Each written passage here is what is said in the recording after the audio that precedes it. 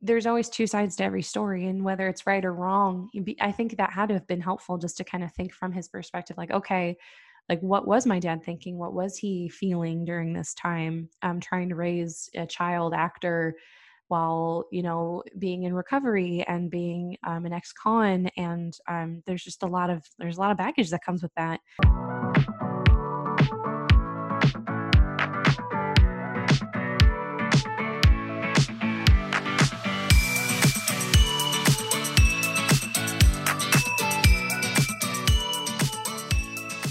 You're listening to Atlas Now Streaming, the podcast where we talk about your favorite movies, television shows, and documentaries on streaming platforms. Atlas Now Streaming is produced by Atlas Med staff with your hosts, Jamie Zerlingo and Nina Granger.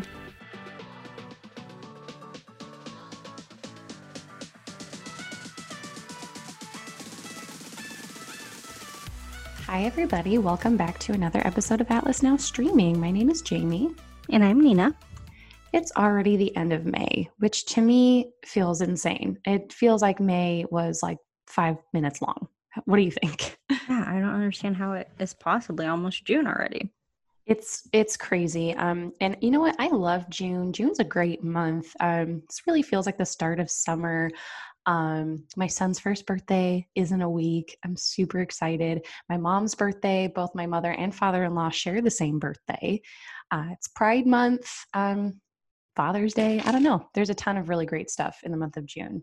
We're going to wrap up May with a film called Honey Boy. And it's kind of funny because when Nina and I were getting everything ready for the month of May, we started the month with Honeyland, and we're ending it with Honey Boy. This is kind of funny how that worked out. Lots of honey in the month of May.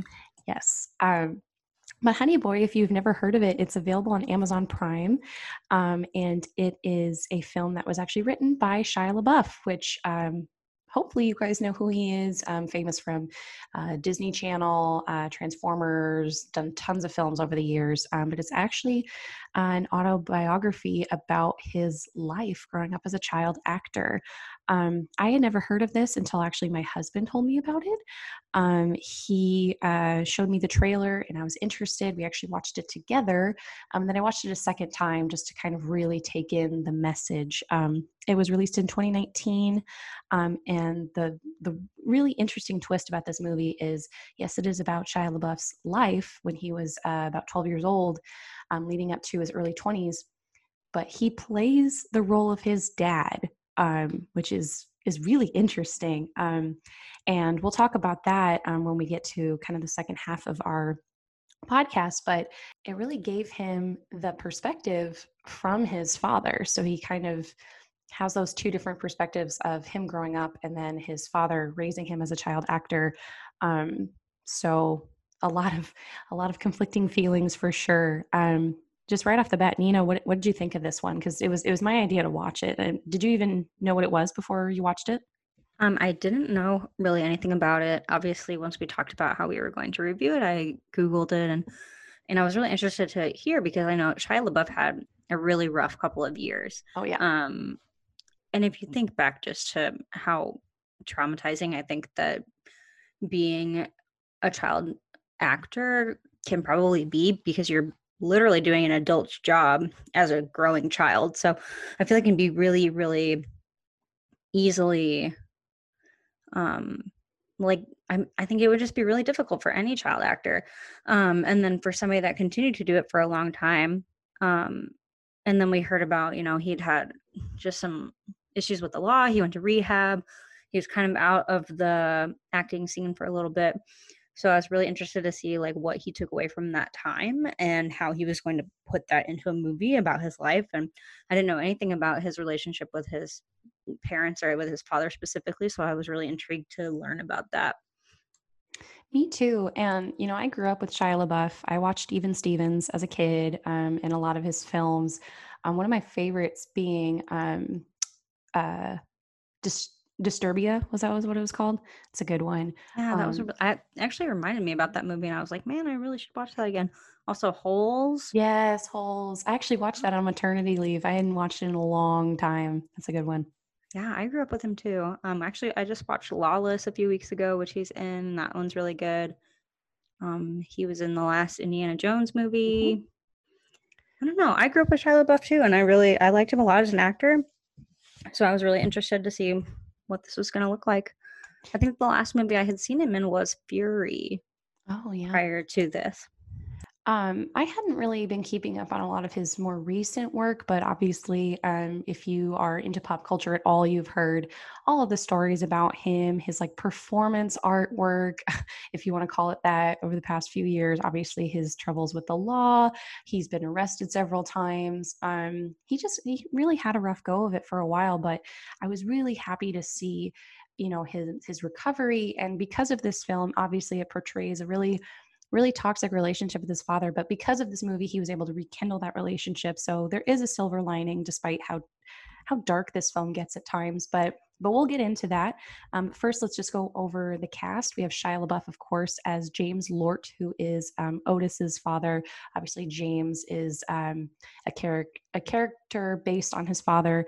Lucas Hedges plays Otis as a 22-year-old, and Noah Jupe plays Otis as a 12-year-old. Which, by the way, both of these actors amazing. Obviously, Shia is great, but the two actors who play Otis at 12 and 22 are phenomenal, especially the 12-year-old. He was great. And then a lot of small characters. Nina, do you know who FK Twigs is? I felt like that name was really, really familiar, but I didn't recognize her from anything. Me either. Is she like a rap artist? I'm not really sure. But she doesn't Sure. actually have a name in the movie. She's just called Shy Girl. Um, and also, okay, so I looked at the cast and Natasha Lyonne is in this. When? She plays his mom. It's like, I think we just hear her voice. okay. Yeah, Um, I was looking yeah, for FK her. is a singer-songwriter. Hmm. Yeah. Well, there you go. Also, Martin Starr, who is in a ton of like Judd Apatow films, he was in Freaks and Geeks. He plays one of the counselors at the rehab that Otis goes to, and a bunch of other really, really small parts. But that's primarily the main cast. This movie really focuses on that father-son relationship between Otis and James's father. So the film starts out in 2005, and it shows Otis as an action movie actor, and it also shows his extreme alcohol addiction. Shows him partying with different people, just drinking heavily, and it leads him to a car accident and a violent altercation with the police. He's just kind of shouting, like, "Do you know who I am? Like, I'm so good at what I do," and just being really, really awful. And then he is actually sent to rehab in exchange for going to prison for 4 years. His counselor thinks that he has PTSD, which he denies. But she asks him to, through exposure therapy, to go back and to think about his childhood and his specifically the relationship with his father. So then we go back to 1995, 10 years earlier, when Otis is a child actor. He does like competitive like pie throwing or like pie something with pies. Um, and that's when we see his father, who is like his paid chaperone. He also kind of acts like his manager in a way. He's not, but I don't know, he's a chaperone, but he doesn't treat him like, a typical father would treat a 12-year-old kid. Like he talks to him like he's an adult. And Otis doesn't act like a 12-year-old. He smokes cigarettes, he swears, he just doesn't, aside from just the fact that he's a child actor who they already don't have normal lives. He just really doesn't really get a chance to be a kid, and it's kind of sad to see that. They live in this really rundown motel near LA for all of the shootings that he has. And his father is also a former rodeo clown, so he kind of has a little bit of experience in performing. So he gives him a lot of tips and insight. He works with him on his lines. So he's helpful in that way, but also you see very early on that he's extremely emotionally manipulative, constantly telling him, like pushing him, again, like you see with child actors and their parents almost like living vicariously through them. You can kind of tell that James is jealous of his fame almost because he never really got that chance. So that relationship right off the bat, you can tell is pretty toxic. James's mom, or not James, Otis's mom isn't really in the picture. I mean, she's in it, but not really, through a phone call later on in the film. But she's working while James is not working, but again, working as like a chaperone. And Otis pays him to do that, to take him to his shoots and drive him around and just kind of be there for him. So James, you can tell, has his own slew of issues, but he's 4 years sober. But he's clearly on edge and unpredictable, and he's very aggressive. And we keep hearing about early on in the film this Tom guy. Who's Tom? It's obviously a sore subject for the two. Otis wants to go to a baseball game with his friend AJ, but he won't say who's driving him, and it's Tom. And Tom actually happens to be Otis's big brother, the Big Brothers Big Sisters program that Otis's mom actually wanted him to do, and James is very jealous of him and speaks very poorly of him, saying, well, people only do that because they have shitty dads. So, your mom makes me seem like such a shitty dad. But then James says, okay, you can go to the game. I want to meet Tom. So you can go to the game. If you bring him over here, I'll barbecue for him. We'll get to know each other. But you can kind of tell he has ulterior motives. So Tom comes over, and James has a little bit of a fight with him and says, if you asked my son who he wants to grow up to be, it wouldn't be me. That jealousy is there, that, that fighting for the affection of his son is there. And he even shoves him in the pool and says, stay away from my son, and threatens him, which is a really sad scene.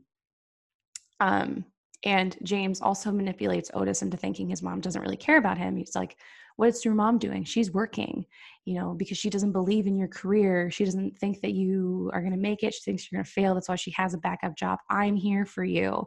I'm your cheerleader. And he calls him Honey Boy, again, the name of the film, which I guess actually was Shia LaBeouf's nickname as a child. But just right away, like in the first half of the film, all of this stuff that happens, it makes you feel so bad. And to think, I did a little bit of research on the film. Some of this stuff is true, some of it's not. A little bit of it is dramatized for the sake of the film. But just to be that young and to have to feel that turmoil between parents. Like, I'm a child of divorce, so I get that a little bit in a sense. But how awful for that 12-year-old kid to have to deal with that kind of aggression between the parents, and having a big brother, somebody that he can look up to, but his father won't let him see him. Like, that, just all of that really, really made me sad. What do you think, Nina? I think that it has to be super hard to, first of all, be a child that's like really, really far away from your mom, mm-hmm. and doing, like I said earlier, like an adult's job, being an actor. And then to have the tension of, he talks to his mom on the phone and his dad doesn't like it. He he talks badly about her. He they have a conversation later on in the movie, which we can talk about a little bit later too, but there's a conversation that the mom is having with Otis on the phone, and he is basically being the middleman between his parents, mm-hmm. and his dad's saying, well, tell her this, and the mom's saying, well, tell him this, and they're basically like screaming at each other, and Otis is just in the middle, and it's really awkward. Mm-hmm. So I think that he's like not only just in a really tough place as a child of divorce and a child of of fame and having this pseudo adult life while still being parented by your dad, who's not a very good parent anyway. I can just see how Otis really makes it through a lot of this seemingly okay, but obviously he's gonna, based on all the things that are happening to him, he's going to harbor a lot of those feelings deep down, because he is just going through a really, really tough phase of life. Absolutely. And he manages, like, when he's on set, he's still super professional. He, shows up for work. He does a good job. He's respectful of everybody there. But to just know, that awful home life that he had. And he did actually, the real Shia LaBeouf actually did live in a motel with his father when he was doing Even Stevens, at least in the beginning. So again, watching that show, like, you never would have known, like, this super happy, goofy kid had this really hard life in the beginning. In the film, though, we do jump back to 2005. Otis is in rehab, and he's just really struggling to deal with, revisiting these memories and thinking about it and thinking about his father. And he's really like pushing against the system or the program. He doesn't believe it's working. He doesn't think that he's just like, like, I'm an actor, I know how to fake these things. Like, he just doesn't really believe in it. But his roommate, he says something really interesting to him. They're outside, and one of the counselors, Martin Starr, actually, he tells him, like, I want you to go out into the woods and just scream, and just, scream as loud as you can. And after that, he's talking with his roommate and just kind of complaining about how he's there and he doesn't want to be. And his roommate's like, I could have had 8 years in prison, but instead I'm here making scarves. Just kind of like putting it into perspective, like, dude, like, you have a good situation going. Like, this is going to be so much better for you. You could be in prison and you're here, swimming and exercising, and, just, it's a much better situation. So I thought that was, an interesting little touch that he kind of, gave him that perspective. When we go back to 1995, there's a scene with James at an AA meeting, and he starts arguing with another member about their disagreements. Because of this meeting, he actually doesn't show up to pick Otis up from the set. And Otis meets another girl, the shy girl, at the complex. They kind of spark a little, I don't want to call it a relationship. And we don't know anything about this girl, how old she is. We know Otis is supposed to be about 12. I don't really know how old this girl is, but they don't really have like a romantic relationship, but just kind of somebody to take care of him. Like, she's so sweet to him. Like, they like cuddle together, they play together. I mean, he kind of really feels like he's being taken care of and loved by someone. So that's really kind of, the only affection he's getting. And it's not even from somebody he really knows.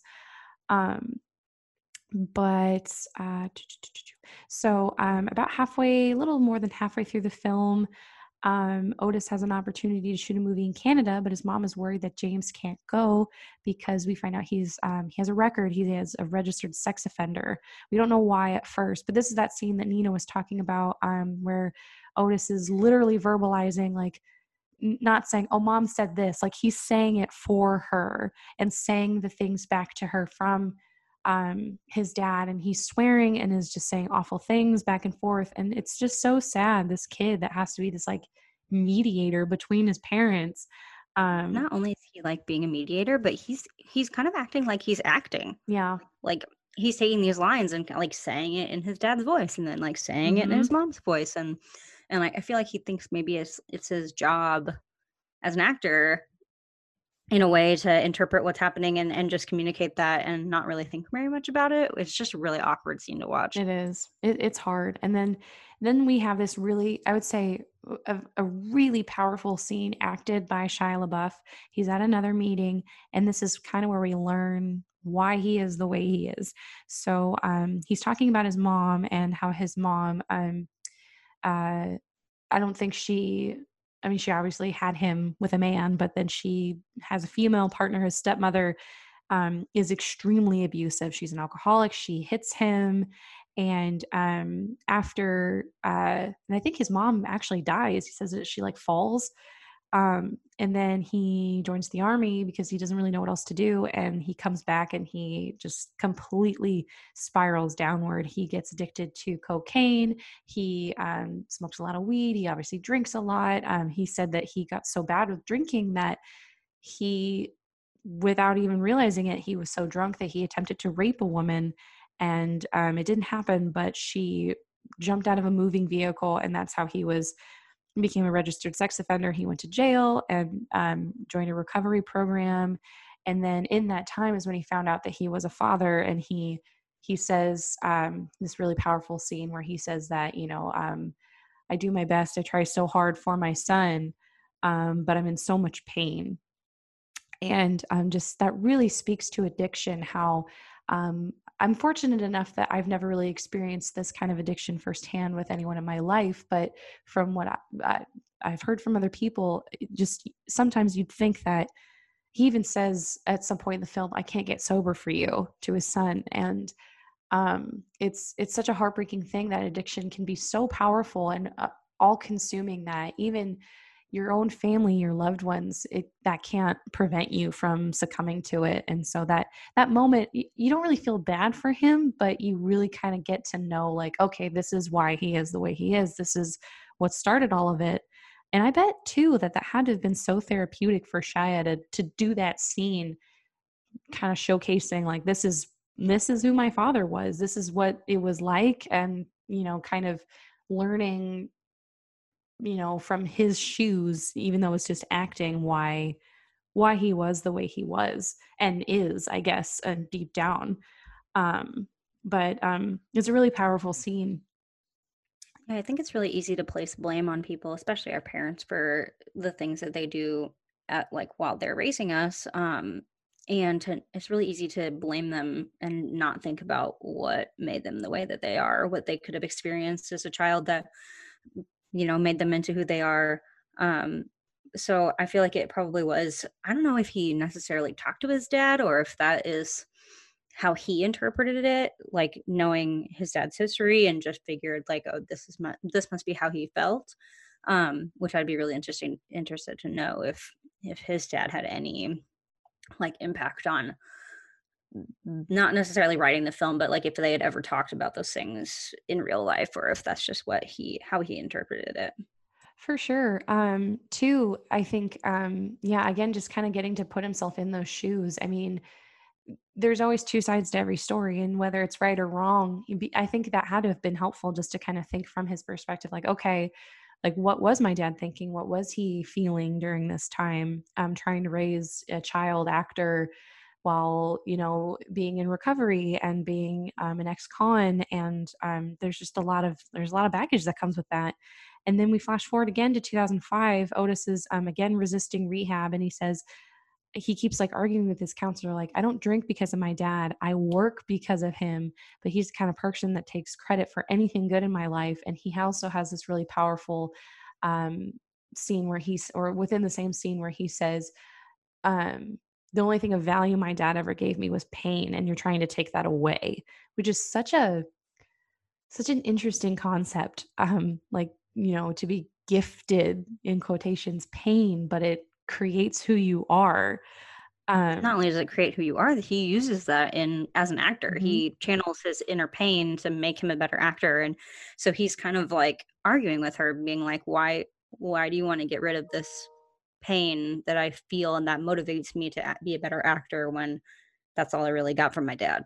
Right. And it also, again, brings into perspective other actors, especially, and, completely different, but, bringing up Robin Williams, like how he was in so much pain throughout so much of his life. He had addiction issues, and he channeled that into his acting, and he tried to, be this happy, funny person to hide from all of that pain. Like, just again, it just makes you think in the broader scheme of things, these people that put on these happy fronts of, strength or whatever, but deep down what they're really going through. And child actors especially too. You hear so many awful stories of child actors. Lindsay Lohan, for example, who, she's getting better, but she also had a really rough go of it too. And sometimes they don't make it out. River Phoenix, like all of these actors that never had a chance to redeem themselves. It's just really sad and kind of a sobering moment in the movie where you see that, that's something that unfortunately a lot of people deal with. So then we kind of reach the climax of the film. We go back to 1995. Otis and James are practicing lines, and James goes across the street to yell at the neighbors for their being too loud. And Otis is kind of embarrassed. There's a little bit of a fight, but not really, between James and the neighbors across the street. But James and Otis fight, and Otis says James works for him. He's doing him a favor by giving him a job, and like completely undermines his father. And then Otis demands that James be a better father to him. He smacks him in the face twice for talking to him that way. And then he leaves and he goes to a strip club. He gets drugs. I think he drinks too, like completely relapses. And during that time, Otis is just spending time with the shy girl. They're hanging out, they're having fun. And then uh, James comes back the next morning. The shy girl is still there, and he's obviously upset by that. And he says, pardon my language, but he's like, you fucked my son. And she says, no, you fuck your son, smacks him in the face, and leaves. And they have this interesting moment after the fact, where James is he's opening up to Otis about, like, you made it, you did what I couldn't do. And then he asks him, like, how do you think it feels to have your son talk about you this way? You pay me. And then Otis says it's so sad that his dad wouldn't even be around if he didn't pay him. So that was kind of a sad moment, but also just everything kind of comes full circle at that moment, just kind of what they're both getting and not getting out of their relationship together. Um, and then this is actually true. So I don't know if they actually smoked weed together, but James, or Jeffrey is his real name in real life, Shia's dad actually did grow marijuana off the side of the highway. And they go to it. There's actually really kind of a funny line in the movie where James is like, I'm growing, son. He's like, yeah, dad, I can see that. And he's like, no, you don't get what I mean. I'm like, I'm growing weed. It's just kind of funny. They go and smoke it together. Not kind of a weird scene, 12-year-old getting high with his dad. But then back in 2005, Otis, he goes back to the motel and he kind of imagines his dad is back there with him in his rodeo clown outfit. And he tells him he's going to make a movie about him. And then James asks him to make him look good. And the two ride away on James's motorcycle, and it fades out. And it actually fades to Otis being alone, driving away. So that's Honey Boy. It's about an hour and a half, about an hour and 34 minutes, actually. But the interesting thing about this movie, again, it is an autobiography, but it was written while Shia was in rehab in 2017. So a lot of those parallels between, the being a child and being in rehab are what really happened. And that's where this story was kind of born. But it was such it's not a happy story by any means, but it does kind of end on a positive note.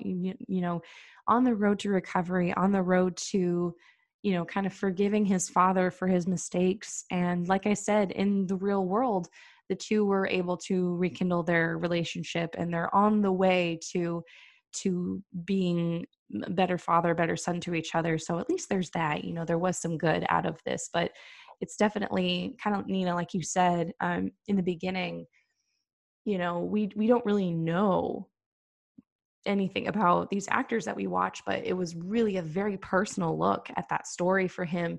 He really exposed himself, Shia did, with just the realities of his life growing up in the spotlight with a father like his. It was really interesting and it was moving, even, I would say. What do you think?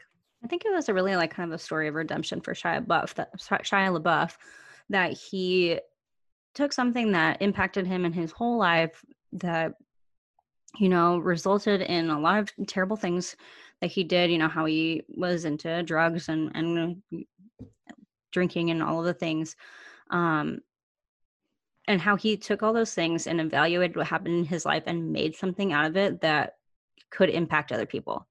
So not only did he take that time to be introspective and evaluate the things that have happened to him and how that's made him into the person that he is, but he took that and actually did something with it by making it into a script, making it into a movie, so that people can understand that, the life of, who didn't want to be a childhood actor back in the day to make adult money when you're a kid, but to think of how, you see somebody on TV and you just think, oh, they must have such a great life. They're 12 years old making millions of dollars or whatever. But obviously behind the scenes, a lot of terrible things are happening, or can be happening. And that results in, who they are. Is such an important time of their lives to be growing into the person that they will eventually be, and to consider all the things that happened to them. It's just really powerful for him to have taken all that and put it into a film. Absolutely. I can't imagine just the level of honesty that you have to tap into, and just again, just exposing yourself like that, for yourself, for other people, for healing, is a very brave thing to do. And I definitely think that hopefully this is a way for Shia to get back out there and do more movies. He definitely proved himself as a writer. I think the script was great. I think he did a phenomenal job. I think both Otis actors also did a great job. Lucas Hedges, like I said, he was in Lady Bird that we just reviewed a couple of weeks ago. So it was interesting to see him again. The younger Otis, I don't know him from anything else, but he's phenomenal. I would love to see him in more serious roles because he did a great job. He is the little boy in A Quiet Place. Oh, really? Mm-hmm. Oh, well, I've only seen that movie once, so I guess I didn't make the connection. That's awesome. He's great. Speaking of A Quiet Place Part 2, I know that got postponed for the pandemic, but I'm assuming he's in that too, right? So we're seeing more from him, I guess. Yeah. He's been in quite a few things. He's actually 15. Oh. So he's had a few things under his belt already. None that I really recognize, but he was in a new Holmes and Watson, the one with Will Ferrell, which I did not see because I heard it was terrible. Right. But yeah, he's apparently in that one too. Well, awesome. So we'll get into more of the making of. I have some really interesting insight to the making of this with some quotes from Shia. But first, let's talk about what else we're watching.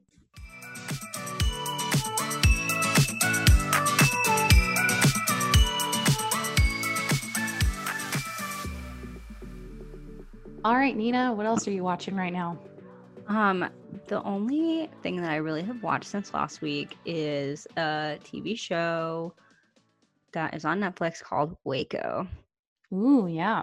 Yeah, so I'd heard a lot of buzz about it. It is a show about the Branch Davidian cult that was around in Waco, Texas in 1993. And crazy stuff went down. And I was only 3 years old in 1993, so I really didn't remember any of that happening.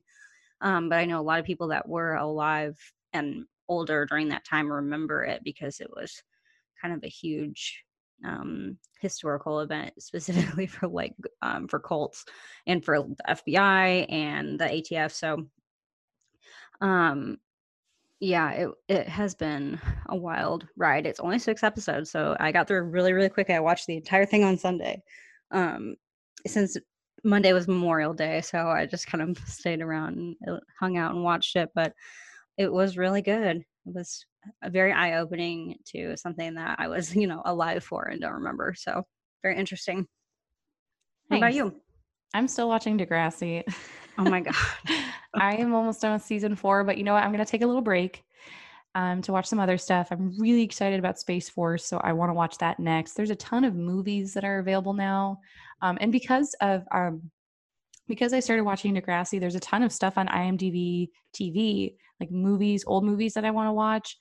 I think I am going to hunker down this weekend and watch Space Force. And just, kind of just take a little break from Degrassi. There's 11 or 12 seasons.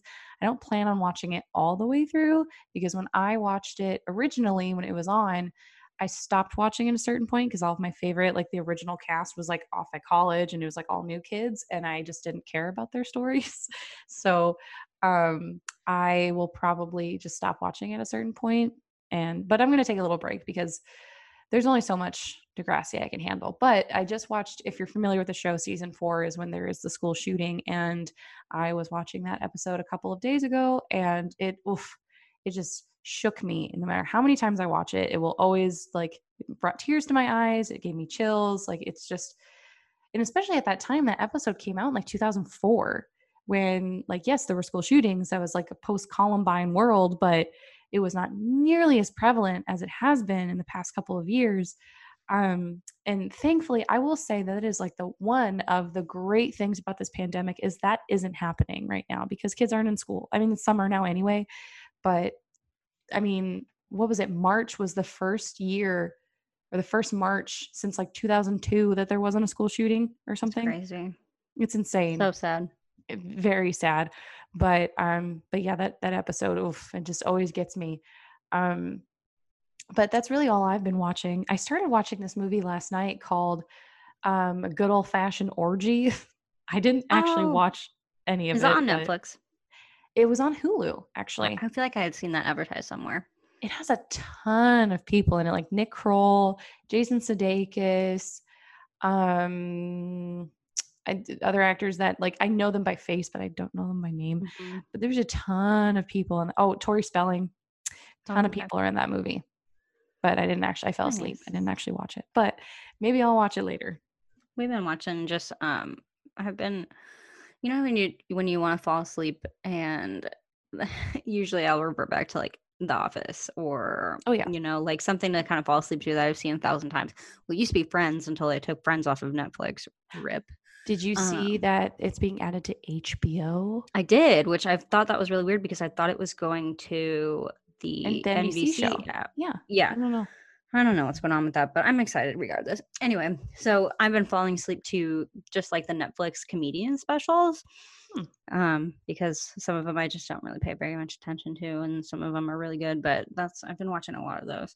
I was also thinking about starting The Office again, just because I know it's going to be gone soon, so maybe I should do Yep. that. But that reminded me of, have you been watching Some Good News with John Krasinski? Yes. I just saw that he sold it Mm-hmm. to CBS. Yep. So I'm interested to see what's gonna happen with that. So there's been a lot of like stink about that. Like there are people who are really upset, like, oh, he's a sellout. And like I I'm conflicted because I understand. I mean, he is a Yeah. very busy man. Like he cannot continue to do this. Once things eventually go back to somewhat normal, like he's not going to be able to upkeep that. Totally understand. It's a wonderful thing that he started with some great stuff that he did for people. Loved it, but it had to be done. It's nice that it's being continued in some way. What bothers me is you have to pay to watch it. It's not local or online like it was. Like that was the wonderful thing about Some Good News is it was free. It was on YouTube. And it was low budget. Like that was what was so great about it was just the authenticity, the organicness of it. Hmm. And now it's gonna, you know, be I feel like that kind of defeats the purpose of it, what they're Yeah, gonna do with it. So I agree. And then I mean, having good, good news, good happy moments um available to you to cheer you up when you're feeling kind of blah about COVID and everything that's going on. Having that like readily available to you for free is so important. It's so important to kind of bring you back out of the gutter that you can, at least me in particular, can sometimes get in when I'm having a bad day. And so the fact that now you're gonna have to pay to see it is, I feel like, defeats purpose. That's really irritating. mhm. Though that kind of also made me think, I wonder if a lot of movies have stopped, like put filming or like those things on hold during the pandemic. I've heard rumors that, like tabloids, that there's a lot of actors that are like low on money because all these projects are being canceled or whatever. I don't I don't know. Yeah, I feel like there is definitely a standstill for some of this stuff. Like certain shows, like when are they going to record the next season Right. or when are they I don't know. There's definitely going to be a new I mean, they obviously can't record shows in masks. Like what are they going to do? Right. But speaking of masks, I actually saw an advertisement. Old Navy is now selling face masks. Really? Such a Honestly, that was pretty smart of them. I feel like all oh, the for clothing sure. places should probably start selling masks, because why not? Well, exactly. It like you don't want to buy like the actual like medical masks because regular people like us shouldn't have those. Right. So it is nice that there are companies that are selling them, just like the fabric ones. I only have one, and I'm like, I need more Yeah. because what happens if I lose that one? Like, I am very like, I very rarely go out in public anyway, but when I do, I'm very much like, we'll wear the mask. I have no problem doing it, but it's just they're hard to find. So it is nice Mhm. that there are companies that are starting to sell them, like local, not just online. Because my mother-in-law's husband actually he ordered some maybe he was on Amazon and he's not supposed to get them until June. Like and he ordered them months ago. Like that is how in It's demand they not are. helpful. Yeah. Yeah, I actually went into Target the other day and I left my mask at home, and I didn't even notice it until I was already in Target with my car, and I was like, "Oh my God." I felt like such an asshole, honestly. So I'm like, okay, I need to have more than one. I just bought a bag at Target, Yeah. which they're like not great quality, but it's better than nothing. Yeah. I love that meme that's like it's like the Obama meme where he's like running and then he's running back and it's like keys, wallet, Exactly. I forgot my mask. Yes. Usually when I forget my mask, it's just in my car, but I only have one and I left it at my house the other day, and I was like, shit. Mhm. So yeah, having more than one is crucial during this time. Mm-hmm. I really hope. I hope we don't have to wear them for much longer. I have a feeling it's going to be for a long time, but as things slowly start to open up, they're still encouraging people to wear masks when they can. And I'm all about it. I'm okay with that. But it's going to be a long time before, like I'll go to Target, I'll go to the store, I'll even see like a few of my immediate family members here and there that are low risk. But our zoo in Omaha is opening up in a couple of days, and that terrifies me. Like the amount of people that go to the zoo. Like I know they have restrictions, but I don't plan on going to the zoo for a long time. I don't plan on going out to eat or like big shopping centers, big events. Like I can't even. It's so weird to me to like, especially when we're watching stuff, streaming things, to see people at these big events or even just like on a park bench together. Like it's just like that seems so weird. like It like is. it just seems like a really foreign concept now. There was an episode of Degrassi, hate to bring it back to Degrassi, but two of the characters were having like a contest. It was kind of weird. They were like trying to see who could get the most kisses from girls. And like that too, I was like, oh God, that many people like kissing me. Ew. Yeah. That's a lot of germs. Yep. Strange times we live in for sure. I know But it.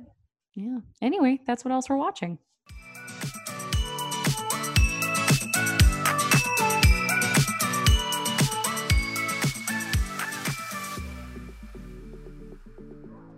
All right, everybody, welcome back to our review of Honey Boy. So I did some research on this movie again because it is semi-autobiographical. There's a ton of backup information on this film.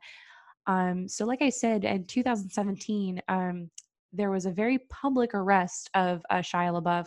He made some very racial comments and had a violent altercation with the police, and he went to rehab. And the screenplay that he wrote that became this movie was intended to be a therapeutic exercise to trace the roots of his alcoholism. And the incident that happened in 2017 can very easily be mirrored in the scene that we see in the beginning of the film of him getting into that car accident, yelling at the cops. And so as a therapy exercise, he just wrote about his dad and his relationship with his dad, and that became the movie that we saw. He sent the pages to his friend who she did a lot of like documentary stuff, director Alma Harrell. She at once was like, we need to make this into a movie.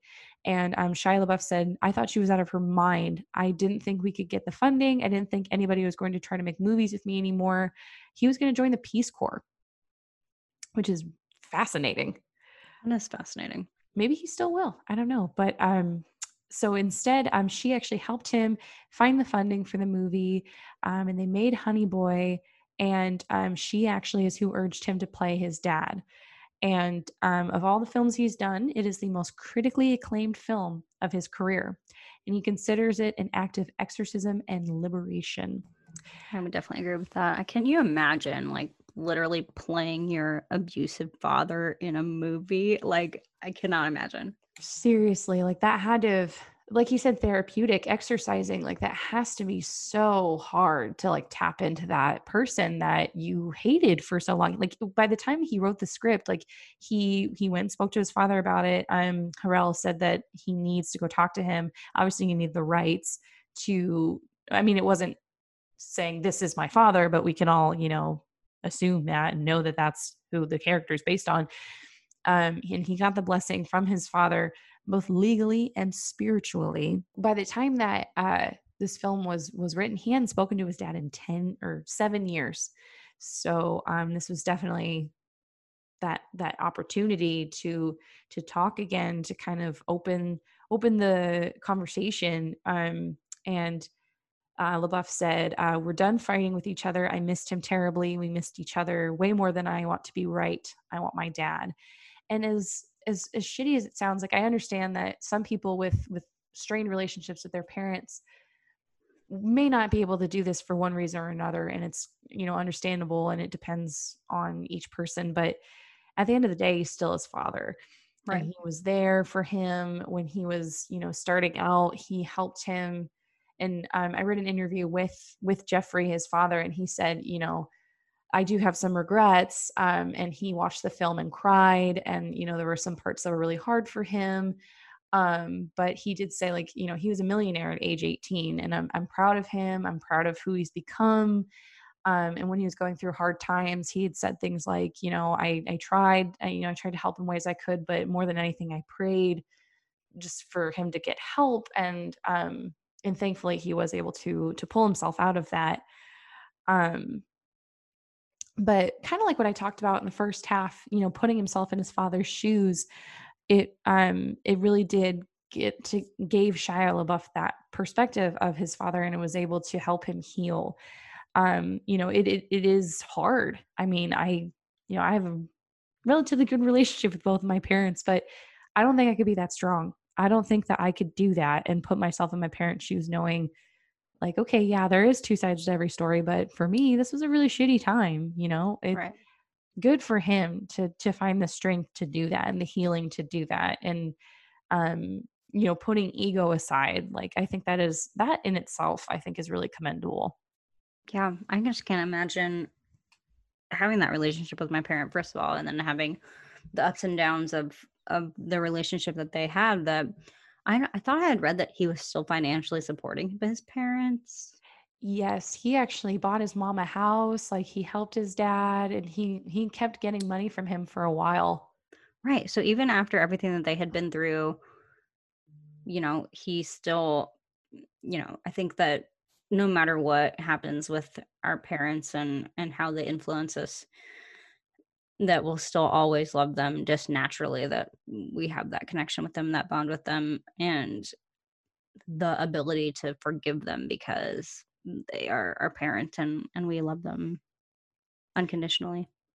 Right, and forgiveness is an attribute of strong people, I think, because especially in a situation like this, like, to forgive somebody for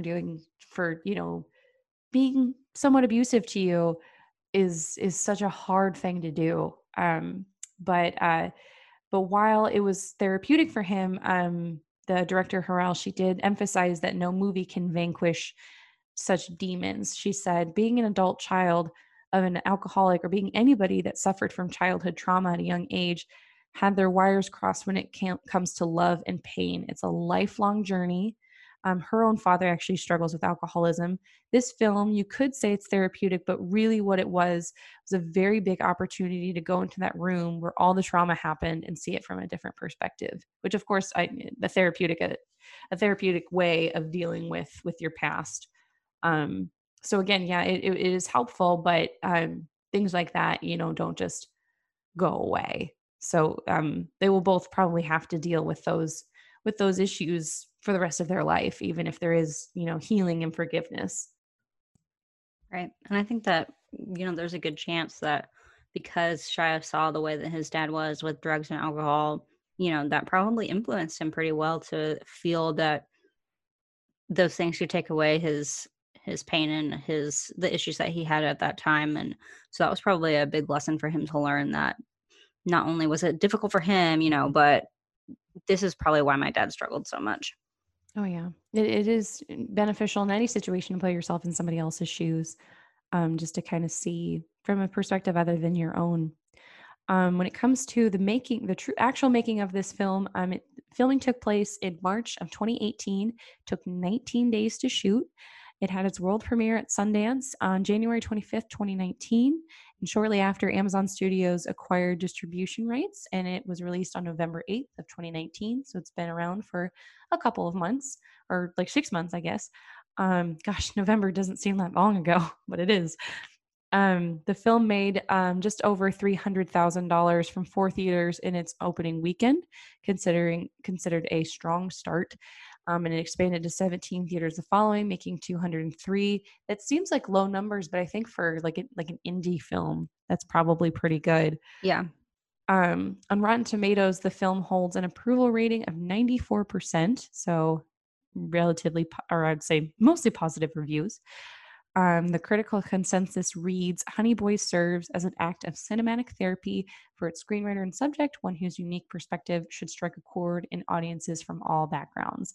And I think that really hits the nail on the head. It covers everything that we've talked about in this review.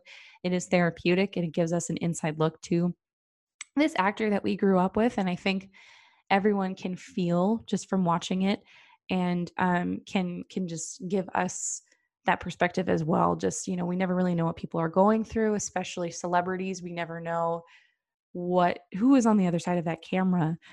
So to get that kind of like fly on the wall perspective was really interesting, very different from a lot of what we've reviewed in the past and have watched.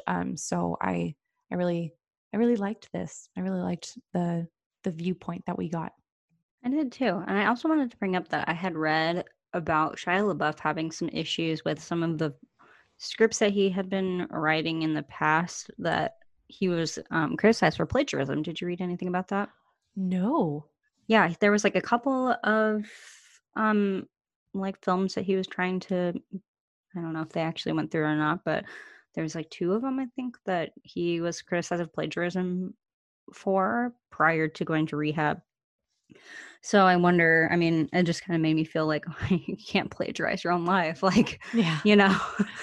So I bet he probably felt pretty good after getting this one out there for a number of reasons, but for definitely for writing something that he could speak to personally and is impactful on his life and the lives of others. Yeah.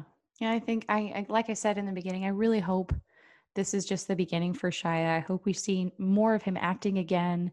Because again, I think he did such a phenomenal job in this movie. He was so believable. And although not always likable, he just did such a great job. And writing too, the script is good too. Um, I hope to see more films from him in general, whether it's behind the camera or in front of the camera. It's just good to see people who have been down and struggling to make it back. So it was nice as a fan of his work growing up to see him kind of turn things around.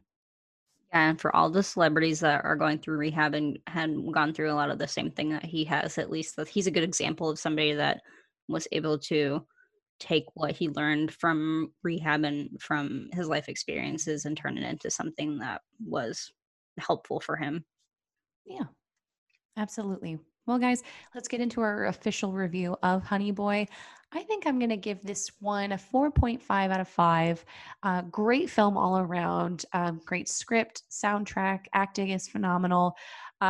Just don't want to give it a full 5 out of 5 just because it's a little hard to watch. It's just some of it's a little uncomfortable for me, especially like um just the pot smoking scene with a 12-year-old was kind of and the first time I watched it, again, I did watch it twice. The first time I thought it was a little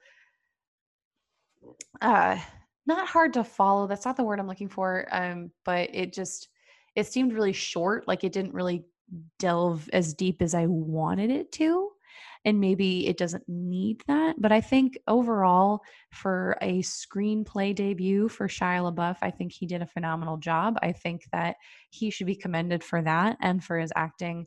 And again, just a great insight on somebody that you think and again, it just goes to show you don't really know the people behind the camera. So I did really enjoy it. So 4.5 out of 5.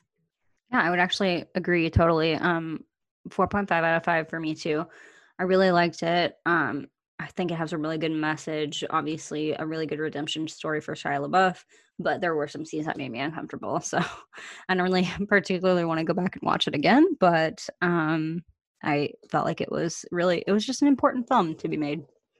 Yeah, I agree. All right, guys, that's Honey Boy. Again, if you have not seen this one and you want to give it a watch, it is on Amazon Prime. But yeah, guys, we're gonna get into June. We have some great things for this month, some great movies and shows. But as always, let us know if there's anything out there that you're watching that you want us to give a review. We'll add it to our list. And of course, how I end all of our episodes, thank you to all of our healthcare professionals out there who are doing the most and are helping us and helping our loved ones during this time. Hopefully, very, very soon. things will start to get back to normal and we can get back to our normal lives. But in the meantime, let's keep streaming, keep watching stuff to kind of take our mind off of the more serious parts of life, even though I guess this movie is pretty serious, but hopefully at least it's an escape. So again, keep on streaming. We'll see you next time.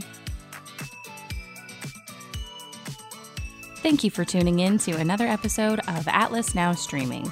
Let us know in the comments what you're watching and if we should give it a review. Until next time, keep streaming.